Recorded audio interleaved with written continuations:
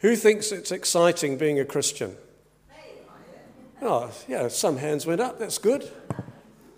It's the most exciting thing in your life that can happen, to become a Christian. And we're going to be celebrating that a little bit later in the service. We're going to be baptizing Travis, Travis became a Christian about 2.5, 3 months ago. And he wanted to be baptized at the AGM, but we didn't have water. Isn't that right, Travis? Yeah, so we're going to baptize him today, and it's most exciting. And I want to say at the very beginning, Travis, that Howard is very disappointed he can't be here today with you to be part of this service. He's down at a wedding down south, and his thoughts and prayers are with you today. I'd been a Christian for about 12 months. I was newlywed to Sue. And we decided, because my godmother hadn't come to our wedding, that we would go and visit her. Now, my godmother was a very devout lady, and so were her husband, Dick. And we were living in the north of England at the time, and I was a school teacher, very busy. But one of my horrible habits was smoking. I was a very heavy smoker. I was smoking up to 20 cigarettes a day, 20 fags a day, as a Christian. I'd only been a Christian for about 12 months or so. Anyway, I tried to give up so many times. I'd tried New Year's resolutions, didn't work. I'd tried pacts with friends, with my dad, didn't work. I'd even tried shock treatment. And you might go, ooh, no, shock treatment, that means watching films on TV of burnt out lungs. And I thought that would put me off, but it didn't. In fact, I was very good at giving up because I used to give up lots of times. Anyway, we were going to visit my very devout godmother and her devout husband with my newly married wife and my new faith, and I really wanted to put on a good impression. I wanted to show them my good and holy life. So I gave up for the weekend. I hid my smokes in the glove pocket of the car and didn't smoke for the whole weekend. On the way home, as they farewelled us and waved to us, we drove round the corner and I quickly opened up the thing and pulled out the fags and lit up. And I suddenly thought, what a hypocrite. I tried to demonstrate living a holy life, being a clean Christian, and there I was puffing away as soon as I was round the corner. And I decided in the car on the way home, in a long conversation with Sue, that I wanted to give up. I'd done enough Bible reading to understand that my body was the temple of the Holy Spirit. And I thought, well, I'm sure the Holy Spirit in there doesn't like the stuff that's going in there. So that night, we knelt down by our bed and I prayed a repentance prayer. It was really genuine. I said, sorry, Lord, for being such a hypocrite. Please forgive me. Please forgive me for polluting my body. This is the temple of the Holy Spirit. Lord, I can't give up in my own strength. Please help me. Amen. The next morning I woke up, and I haven't had a cigarette for 42 years. The addiction was broken like that. And it demonstrated to me the power of God. This new life that I was living as a Christian was real. It wasn't just going to church and singing nice hymns. It was, even though that's nice, it was a real relationship. And I want to talk very briefly today about that because it has everything to do with the passage that's been read about. We're doing this series on Colossians. And the bit that we read today is about the new kingdom life that is promised. It's about everything changing. It's about your life being transformed. It's about freedom in Christ. It's not about being a slave to religious practices. It's about faith in Christ. It's about faith in a person and walking with Jesus. Paul had been writing to Colossians because what had happened was they'd become Christians and some teachers had come in and started to teach them to add certain things to their faith. Like, don't do this, don't do that. don't do this, do that. It was kind of a legalistic type of faith. It was Jewish. They were adding some things onto their faith that they did not need. And Paul was reminding them that Jesus Christ is supreme over everything. And there's nothing he doesn't know, and there's nothing he cannot do. I heard a couple of testimonies this morning. Put your hands up if you received a healing last week in the service. You see 3 hands up already. Another hand up at the back. People received healing. We had a healing service last week, and people were healed. Praise God. God can do anything. And so what Paul was saying, there were 3 things that these teachers were trying to add to the faith. And I want to touch on these because these are quite important because they have implications for us today. The first one is what we call the world. Paul says, he talks about in verse 20, the basic principles of the world. The world means the man-made religious systems of the world, which are actually controlled by Satan. And the reason why they're controlled by Satan, this is not hate speech, this is truth. The Bible says this: Satan wants to blind the minds of unbelievers in Christ, from seeing the glory of Christ. He wants to blind their minds. So men will invent all sorts of religious systems to make themselves pure. I had a conversation recently with someone who it does not come to this church. It was a common theme that we were talking about. And he definitely had some Christian beliefs. There was no doubt about that. And I said to him, where do you stand with Christ? He said, I believe in Jesus, but I don't call myself a Christian. I call myself a messianic theoist. And I thought, what's that? So I did a bit of research.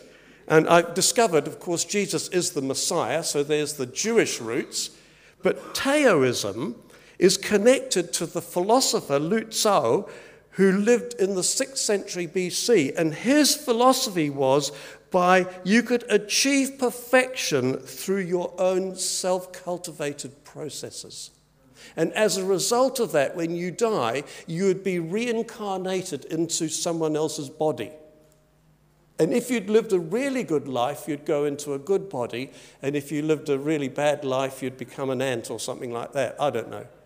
Reincarnation. And I thought to myself, if a person believes in Jesus, how on earth do they need reincarnation?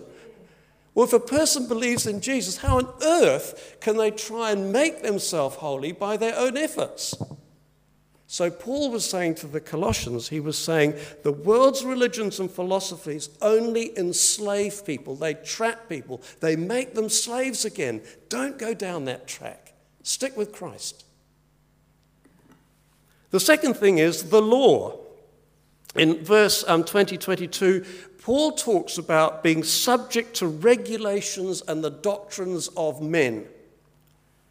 It seems that these teachers coming into Colossae were adding a number of Jewish regulations, which I meant before. Things like, don't do that on the Lord's day, or only eat those foods. You can't eat those other foods. And things like, don't associate with the riffraff. Don't associate with the unclean. But my Bible says Jesus mixed with sinners, and I'm one of them myself. In verse 21, Paul says, do not touch, do not taste, do not handle. He said, these are the things that these teachers are telling you. Now, since then, I have to say that the church has not been brilliant in teaching the faith. The church isn't perfect. We try hard. I heard a story about the medieval church. Listen to this. The medieval church, in an attempt to restrain sexual lust, steadily developed numerous prescriptions that led to restrictions on marital sex on no less than 5 days of the week. Thursday through Monday, you could not have marital sex with your spouse. This was because of the saints on one of the days, Mary on another day, and because of the Passion of Christ, Good Friday, Saturday and Sunday. No wonder the faithful look forward to Tuesdays and Wednesdays. That's all I can say. But honestly, what a silly rule. That is enslaving people. And in recent times, I have to say this, in the modern church era, one of the great burdens that people put on others in the church is the whole thing of giving money. It become a burden. And some people, I've heard it said that if you don't tithe 10%, then God won't bless you. I've heard that so many times. You know, in some churches, they have these massive sermons just before the plate comes round, and you feel so guilty, you've got to put something in. And that's not right. We give because we love the Lord, because of what he's done in our lives. When I was in Nepal, I was in a little church, and I saw this up on the wall. I wish I had my pointer. It's all in Nepalese, so those of you who can speak Nepalese, you can translate it for us. And I wondered what it was. And actually, it's a whole list of names of all the people in the church, and next to their names, how much money they'd given for the building project. No guilt, no pride. And I thought to myself, wow, imagine if we had that here at Hope. We're just going to put up on the wall everything that people gave last week. But that's what the church can do sometimes. Put burdens on people. And Paul is saying this, don't listen to those teachers. All you need is Christ. Don't listen to the law. Jesus did say that he'd come to fulfill the law, and what he meant by that was that by being filled with the Spirit and being filled with Christ, we would actually want to do these things. We'd want to give. We'd want to associate with sinners. We'd want to do these things. That's what he's saying. And finally, the third thing was, Paul said, he was talking about the flesh. In verse 23, he talked about the indulgence of the flesh. Now, the flesh is a common phrase in Paul's preaching that refers to the fallen nature of humanity that we inherited from Adam. And that is opposed to the Spirit of God. It comes from the Greek word sarx, which means the flesh. And it means everything to do with our functioning body, our physical body, our mental abilities, our soul, and everything. It's the flesh life. You know that the founder of Presbyterianism, John Knox, was admired by many contemporary theologians of his day. He personified a real zeal for God. He had a real commitment to the scriptures, and also he lived a very holy life. But this is what he said. He acknowledged, quote, the grudging and murmuring complaints of the flesh, which has no worldly defense except death. That's what he said. And the personal example of me just mentioning smoking is an example of that. The flesh, I was addicted, and I couldn't in my own strength give up. I needed a savior.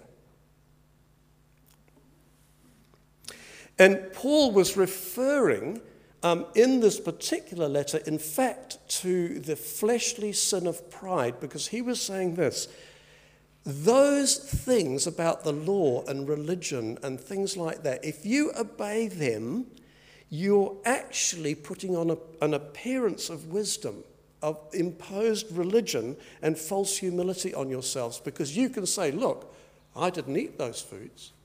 Look, I didn't do this, I did that. You can put on a false exterior of religiosity. And Paul said, no. Don't go down that track. You see, the flesh enslaves us, and we need to be set free from those fleshly desires. Only Christ can set us free. And so what Paul does is very clever.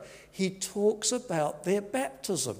What happened when they first became Christians? He takes them back to the meaning of baptism.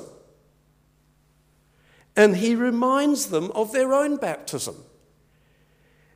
And he tells them what baptism signifies. And he says, when you go into the water, when you stand in the water, you are acknowledging that Jesus Christ died for your sins. We could have the new slide up there. Thank you. And then when you go under the water, you're acknowledging that Jesus took your sins with him into the grave. You died with Christ. You're dead to the law. You're dead to the flesh. You're dead to the world. You're dead to these things.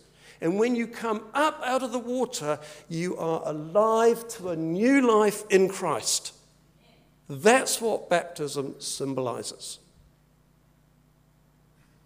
And that's what we're going to be doing today with our friend Travis.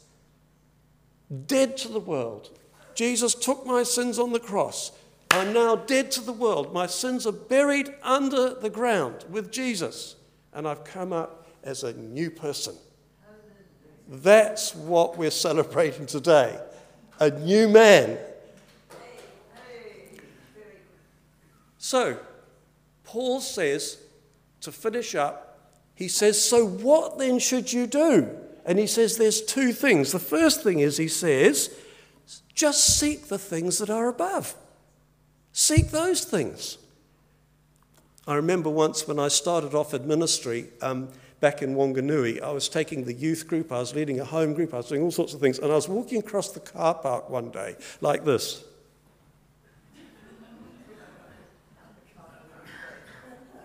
Thinking about all the things I had to do. And the vicar, John Anderson, bless his soul, he's the guy who brought me into ministry, he opened his window and he said, hey, Lorne. And I looked up and he said, look up. Life's not so bad. Praise the Lord. So I did.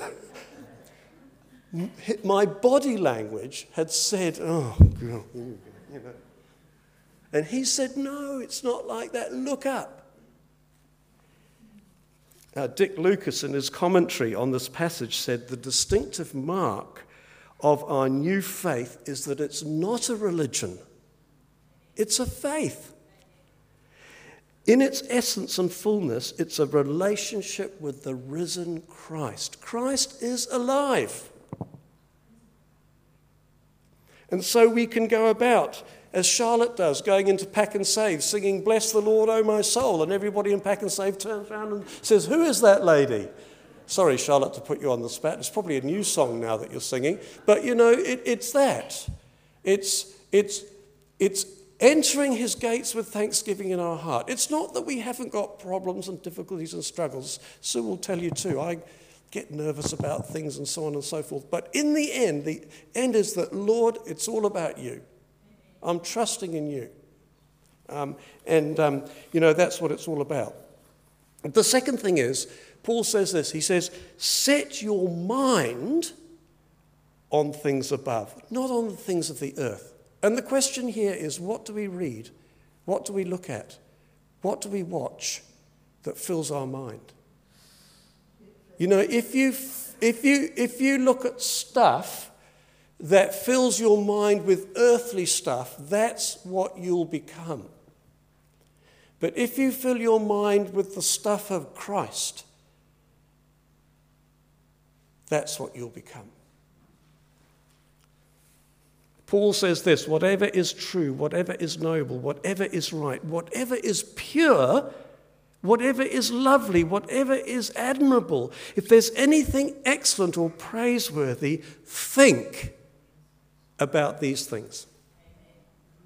And I want to challenge us all today to consider what we spend our time watching and reading and thinking about. Rugby. Look, there's no rules about what you can and you can't watch. It's just that what you want to.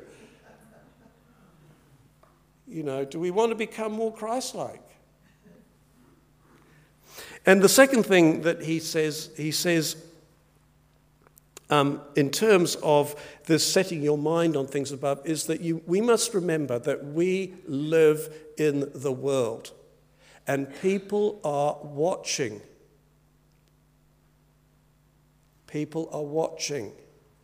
You might not think that, but if you've got friends who are not Christians and they know you're Christian, they're interested in what they see in your life. I've had so many people to say to me in the past, I don't want to become a Christian because, I see people going to church on Sunday and then on Monday, Tuesday, Wednesday, well, what's going on in their lives? I've got one particular person at the moment who says that, who we're wooing to become a Christian. We're encouraging him to take a step of faith. He's got some blockages that we need to help him with. But so we need to be good mechanics. We need to be good builders. We need to be good policemen. We need to be good at whatever you do. If you're retired and you go to a Scrabble, you need to be a good retired Scrabble player. Just be Jesus where you are. That's it. That's the essence of the Christian life. Just be the light of the world. And so I learnt recently about this lady as I finish up now. Her name is Joanna Flanders Thomas. And she, as a young student in South Africa, she agitated against the apartheid, the unjust apartheid regime. She agitated. She was one of the protesters. She got out there and so on. She's a Christian. And when apartheid finished and democracy came to South Africa, she turned herself to a more local problem. And she realized that Nelson Mandela had been in Pollsmoor prison, which is the worst prison in South Africa. It was at the time. And she decided she would go in there as a volunteer chaplain. That's what she decided to do. And she went in there with a simple gospel message of forgiveness and reconciliation, and she taught the men simple trust games. And do you know that she soon earned their trust? And this is an amazing statistic. The year before she went in, there were 279 acts of violence in that prison. Inmates towards inmates, inmates towards guards, and so on and so forth. The year after she'd been in for a year only, there were only 2 incidents of violence.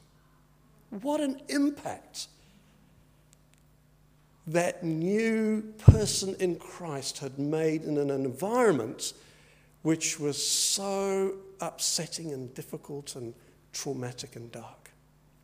And so today, my friends, my message is, we've died with Christ.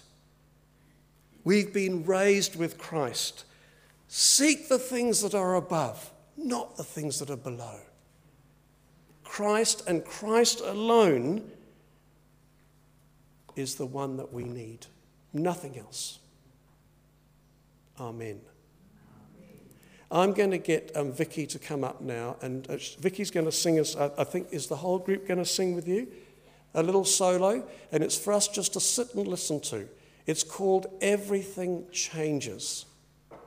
Everything Changes. And at the end of that, we're going to baptize our friend Travis. Oh.